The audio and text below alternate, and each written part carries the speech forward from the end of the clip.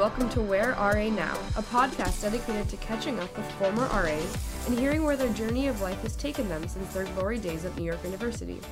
I'm tonight's co-host, Cam Messenger, a junior from North Andover, Massachusetts, studying political satire, and an RA in Weinstein. And I'm Tom Ellett, the other co-host, and serve as the Senior Associate Vice President of Student Affairs. Cam, welcome to the podcast. Thank you so much for having me. It's great to have you. Tell me a little bit about what it's like to be an RA in Weinstein. There are some stereotypes about Weinstein. I know, people definitely think that I'm like a prison guard because they assume it's a jail cell, but actually, we rock the cinder block, I think. Does that, able to decorate it pretty well, the cinder block? Oh, for sure. The only way to get through life in Weinstein is to decorate your cinder block walls, with blue regulation tape, obviously. No other red tape or any other tape? It's got to be blue. Oh, it's got to be blue. Painter's tape, yeah. Well, tell me a little bit about political satire and how you study that in terms of your concentration. For sure, yeah. So I'm studying political satire in combination with screenwriting at Gallatin, which for me just means like how to write for late night television 101. And that in combination with working like different internships and different jobs, in addition to my RA role, is kind of giving me like a breadth of experience about writing for late night and about like, I guess, examining political satire through the screenwriting lens. Do you get any fodder for what you're going to do being an RA? Oh, for sure. I do a lot of stand-up. Aside from political stuff, talking about being an RA has been like the past 6 months of my life on stage, which has been great. Anyone in the audience have served as an RA? No, but I was working on a show this semester called Broad City, and my boss at this show that I was working on for Comedy Central actually was an RA in Founders 3 years ago. Really? Yeah, so I was hired there because he saw on my resume that I was working in Weinstein. Wow. It was really cool. Do you want to give a shout out to that person? His name is Jeremy Wong. He's really cool. I know Jeremy. Yeah, he was the president of Program Board. Yeah, he's really awesome. I ended up actually running rally with his former RJAD, Paula. So, yeah, making connections everywhere. Look at that. Yeah. What about tonight?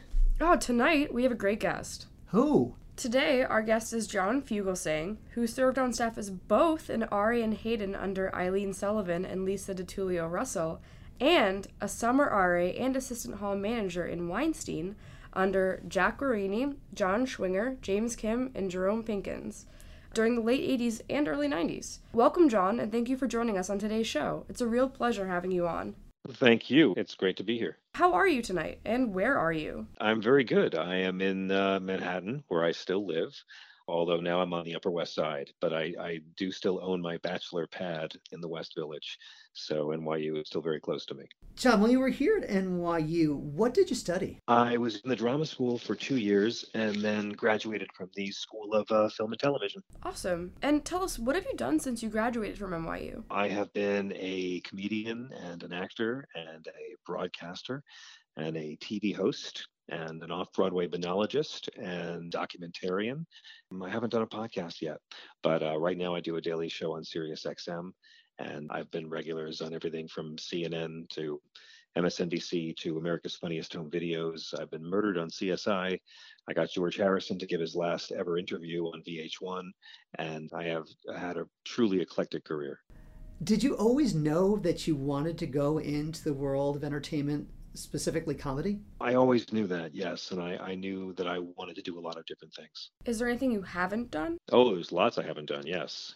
Releasing an album next year. I've had an album out before, but never my own, so I'm excited about that, and a few other things that are pretty fun. When you were here at NYU, were you involved in extracurricular activities? Well, a few, yeah. I did a lot of theater when I was at NYU. I didn't start doing stand-up until I graduated, and when I finally did, my first open mic was at the Boston Comedy Club, which was right around the corner from Judson Hall. Mostly theater when I was there. And then, being an RA took up a lot of time. Based on your interest in theater, what made you apply for the position in Res Life? Well, it was always an economic consideration. My dad had been a teacher and my mom was a nurse. And so I had a couple of scholarships to get me through NYU, but we had to do anything we could do to survive. So in the beginning, I don't mind admitting, my initial attraction was purely economic. Very early on, I came to understand what this job was going to do for me. I always had a vague sense that it would be a really good thing to do, but I didn't really understand how good it was going to be for me until I began the training. And I found that I was pretty good at it, and it made me a much better person. What kind of relationships did you have with the residents? Generally pretty positive. I learned a lot about how to wield a tiny bit of authority with grace and respect. You grow up and there's these like people I call a church usher disease. They have a little tiny bit of power. Like when you go to someone's church and there's the older white male usher who's a little too intense with the power. Church usher disease afflicts a lot of people with small bits of authority. And you just understand you're here to do a job. So if you're my friend and we have a good time together, it's great. And if you get caught giving alcohol to an 18-year-old girl, I am obliged to write this report up, and you don't get to be mad at me because you're the guy forcing me to do this. That makes sense. Do you stay connected to any of your residents? Yeah, I do. I really do. I mean, there was hundreds of them at Weinstein when I was the assistant hall manager. I knew everybody at some point. I was the guy when they would come into the office before they would get to the manager, they would have me. So yeah, I see people all the time. I mean, I married one of them, but I had some of my best friends really are people that I was an RA with. I still talk to a lot of people, and I'm still pretty close to a number of people that I knew back then, home managers too. What did your wife do? She was an RA, you said? She was an RA at Hayden a few years after I was there. Yeah, she's a VP at a tech company. Good for her. Excellent. What surprised you about being on the staff? How enjoyable that whole kind of vibe was, how really positive an experience it was emotionally. It was a very happy time, and it was a lot of people that were working really hard, getting their room and board paid for college, and helping out their parents a lot. But they were all people that were picked to be really good at it. So it was kind of like nice at that stage of life, your late teens, early 20s, to be around just a lot of positive people. I think that was a real blessing. There is a lot of that in res life for sure. In terms of you transitioned from the RA position to a full-time position. What made you want to do that for a period of time at that juncture in your career? Well, I was only 20 years old, to tell you the truth. I graduated high school very young and I graduated college very young. And I didn't really know what I was going to do with myself. And I knew I didn't want to move back in with my parents on the Isle of Long. So I had to get a job somewhere in the city. I just heard through the grapevine that an assistant hall manager job was opening up at Weinstein, and I went for it really hard. And I had to apply to all of my boss's bosses for the position, but I had just worked on the Nelson Mandela rally, so I knew that I looked good. I didn't even know that was going to be the case, but I had something to talk about at all my meetings, and it was really an exciting time to be in New York City. So I wound up getting the job. I was only 20 years old. Nobody knew I was that young. I was going out to happy hour with all the hall managers, and I wasn't legally allowed to be out with them, but no one knew. So it was kind of disconcerting, but it wound up being a great job because 9 to 5, I had a really structured time and I learned a lot of great administrative skills. And then in the evenings, I could go off and do theater and do stand up. At what point did you make the full transition from working in res life and working as, the assistant residence hall director to doing comedy and theater full time? About 18 months after my first open mic. And what was that like? It was scary to leave, but I felt in my bones it was the right time. By then, I had done 6 years at NYU Res Life, and I really admire people who can stay in the same position that long and maintain their eagerness and their enthusiasm. I needed a change anyway after 6 years, so it wound up being a great decision. But I still stayed in touch with almost everyone that I worked with. In fact, just a few months ago, I was doing a show down near Pace University, and a whole bunch of my old NYU Res Life people showed up who I hadn't seen since the 90s. So it was really great because they were difficult people, but of course, there were just so many positive people there. And that was a really good thing to be around at NYU. What do you remember most about NYU as an institution and being a student here on the square? Really feeling that some parents deserved much better than what they were getting in terms of res life. I really had to deal with lots of parents being furious on move-in day. And I bore the brunt of that for several years. And looking back on it, there was areas where I think NYU could have upgraded back then. A lot of times I found myself like painting rooms before move-in day because there wasn't enough manpower to paint all the rooms that needed painting. So I was like literally running upstairs and, mixing paint and getting rollers and painting dorm rooms so there wouldn't be rooms with, graffiti on the walls. So stuff like that. But what I remember the most about it is just feeling like They always say that NYU doesn't have a real campus. And then you go to NYU and you realize how ridiculous that is. It's just this beautiful semi-invisible campus stretching all around downtown Manhattan. And it was where my father had gotten his master's. And it was just a place where you were so connected to the past and the present and the future all at the same time. And Washington Square Park is a really magical spot in New York City, and it always has been. And has a really rich and scary history. And when you think of all the history, the things that happened in the various buildings around Washington Square, you know, I didn't mean to get this long-winded about it, but there was just an integrity to the magic you felt at NYU. Did you find that a lot of the crazy stuff that you detailed about your time in Weinstein, like painting walls and dealing with parents, aided you in any of your comedy pursuits? No, no, not at all. But it gave me the confidence to start doing stand-up. So, what advice would you give to somebody who is looking to start out a career in comedy? Just do it. Do a lot and see a lot and expose yourself to lots of different kinds and write every day, because whatever you think you are the first 6 months is not who you're going to be 2 years into it. So just get started and stay with it and find your voice. So, after stand up, then you started to do other comedy and other kinds of things. Yes. Any that stand out for you as you look back on your career? Any turning points that say, hey, this was a really good decision I made for my career journey? I've had a lot of really fun times and a lot of fun adventures in TV. I've done some things that were just for the adventure of it and learning experiences. I've tried to do like some really mainstream things like America's Funniest Home Videos, acting on CSI or shows like Becca or Providence. Then I've done some, really niche things like this film I did for PBS about the American Dream, or off-Broadway solo shows. To me, it's just all about finding lots of different ways to be a working artist and to be creative. I guess the same thing that wanted me to go to NYU to have an interesting life has kind of carried me forward professionally. Can you tell us about one of your most memorable moments working in comedy? I was invited to go to Haiti in 2010, shortly after the earthquake, to perform for the U.S. troops on their humanitarian mission. And that was something that I knew I couldn't pass up. My father was very ill at the time. He was in hospice, but he told me to go ahead and leave the country. And it was a pretty incredible experience. I thought I had seen poverty before in Central America and South America, but I wasn't really prepared for what I experienced in Haiti. I had been at 9/11 a couple of days after the attack, but I wasn't prepared for the kind of suffering I saw in Haiti and the kind of dignity and grace I saw among the people of Haiti, and the kind of emotion I saw in the faces of the soldiers on this mission to Haiti. And it was the sort of thing that made me really proud to be an American and really proud of our military. We went to Sean Penn's camp, and I'd only met him before at a party in LA, but he took us on a whole tour where he had 55,000 people living on a 9-hole golf course and working with the Army Corps of Engineers to make sure this tent city was safe in the flood season.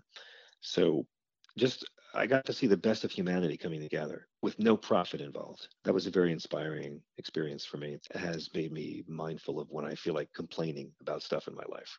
Was it difficult to look at all of these difficult circumstances or like areas and then turn around and do comedy there? Yes. How did you do it? Because the guys there needed to laugh. So you just get up there and talk about stuff and then just play around and make it outrageous. They were great audiences. We really played a lot and had a lot of fun. The nice thing about military shows is that when you first get there, the commanding officer always welcomes you, and at some point in his official welcome to guests, mentions how they prefer you don't use any kind of profanity. And then he's done that. He has to do that. And then you go on stage and you say to the troops, hey, your CO told me that we really shouldn't do any cursing. And then you have 1,000 men show up and say, no way, fuck that, man. We're here fighting for your First Amendment rights. You fucking say fuck if you want to say fuck.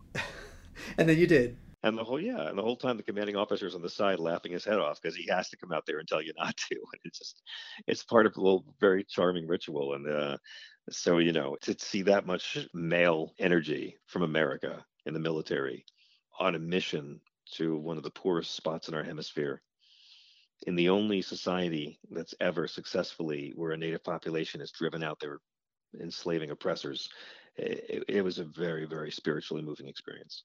Well, appreciate you doing that sincerely for a really devastating time in a part of our world that has seen too much devastation. Well, thank you. Yes, I'm very proud of the dick jokes I brought to the people of Haiti, and I'm sometimes humbled at the grace I showed in Haiti telling my dick jokes to some drunk Air Force guys. So thank you. John, the difference between live and taped. So you did America's Funniest Video, taped. How do you change, and how do because you get the sense, or sometimes I get the sense from taped shows that there's this canned laughter and canned kind of process. How, as a comedian, do you kind of grapple with those two worlds? Well, America's Funniest Home Videos, I was very young when I said yes to that job, and I never really took it all that seriously. I didn't really know how to play it. I was led going in to think it was going to be a much more edgy show, but the people were wonderful there and I had a really nice time. But I knew that I wasn't the right fit for it. So I actually wound up staying like much longer than I thought it was going to be originally. Sometimes you do shows and you realize in the first 6 months, you're like, oh, I'm leaving at the end of this media contract. I had something like that happen recently. But that was a show that went on a bit longer than I expected, and wasn't my thing, but it was really, really delightful, and I learned a lot from the experience and moved on. Sort of like what the RA experience was. My wife and I both, as ex-RAs, we're always talking about RA training and how we find it applying in unlikely times of our lives. Like what? If you're speaking to a group very often, if you have to manage groups, if you have to delegate things, if you have to be an authoritarian. Have you ever had to flex those RA skills in the world of comedy? I mean, sure, sometimes, yeah. Sometimes you have to get an audience to settle down. John, let's move on to Fast Takes, our speed round. We ask you a question. You give us your initial response. Favorite tradition at NYU? Ooh, favorite tradition at NYU. We would go up every year on December 8th. We would go up to John Lennon's Imagine Circle on the Upper West Side to commemorate his death. That was a pretty cool thing. And, politely turning down drugs in Washington Square Park. Best dining hall? I'll say Hayden, but our dining halls were like black and white silent films compared to the 3D full color digital masterpieces you have now. A lot more of that. That's true. Favorite NYU teacher? I'll say my residence hall manager, Jerome Pinkins, was my favorite NYU teacher. I learned more from him than I learned from any professor. Any celebrity sightings as an NYU student? Many. Sam Shepard, Robert De Niro. My roommate, Frank, saw Lauren Bacall walking on Fifth Avenue. I was always jealous of that. I saw, oh God, I mean, on the streets of New York, so many, and there have been so many over the years too. But Sam Shepard and Robert De Niro as a young person were, and Christopher Walken, when I was at Circle in the Square, I saw him. Yeah, quite a few. And finally, what was your most memorable experience in residential life at NYU? I'd have to say it's meeting the person who worked for me as a summer desk attendant who wound up becoming an RA in Hayden, who I wound up marrying. I love it. Great story. Yeah. I have a horrible 6-year-old child who's alive because of NYU. So you have one child right now? Yes. That's fantastic. Well, you have done wonderfully and made your alma mater proud. There's no question. Oh, shucks. Where do you guys do time? I'm in Founders Hall, one of the new residence halls. I do my time in Weinstein in the Cinderblock City. Brilliant. Yeah. Only building that's still Cinderblock. Have you seen the film The Freshman? I have not. It takes place in Weinstein, and it's Marlon Brando and Matthew Broderick, and he plays an NYU student who lives in Weinstein. And there's scenes where Brando comes in to visit him in his dorm room, and the rooms are comically large for an actual Weinstein room, but they filmed it there. That's so funny. And you knew Def Jam Records started at NYU. Oh, of course, of course. And Rick came back last year for the anniversary. Went back to his old room, and they filmed it with the students and put it in the newspaper. Yeah, that's crazy. I just learned recently with the 40th anniversary of Stonewall coming up that a lot of the original planning sessions for different like LGBT like Rise Up protests and stuff started in the Weinstein subcellar. They used to rent it out. That's right. That's right. And I know the guys who own Stonewall now. It's not the original thing. They brought it back, and they used to work at the Duplex. That's where I first met them. And then they brought Stonewall back, and now it's a landmark. And I'm really curious to see how much in the media uses the word riot and how much in the media uses the word uprising. That's going to be the most interesting part about it for me. John, thank you so much for spending some time with Tom and I to discuss your journey and where your life after NYU has taken you. This was a real pleasure. As always, thanks to our listeners who can stay connected with RA alums who are living the Dream School alumni version of life. John, thanks again. Really appreciate you taking the time out of your very busy schedule. I wish you continued success and doing all the great things that you're doing, truly. You're so kind. John, thanks so much for spending time with us. Really great career that you have going on, and we appreciate you giving back to NYU through sharing your journey with us. Also, special thanks to my engineer, Juliana Fonseca Alesso, and to the current professional staff and alums of NYU who assisted these great RAs in skill acquisition along the way. If you like the show, look for more content on the website, and if you want to know RA's favorite books, go to whattheyreading.blogspot.com. Until next time, make people smile, laugh, and enjoy life wherever you are.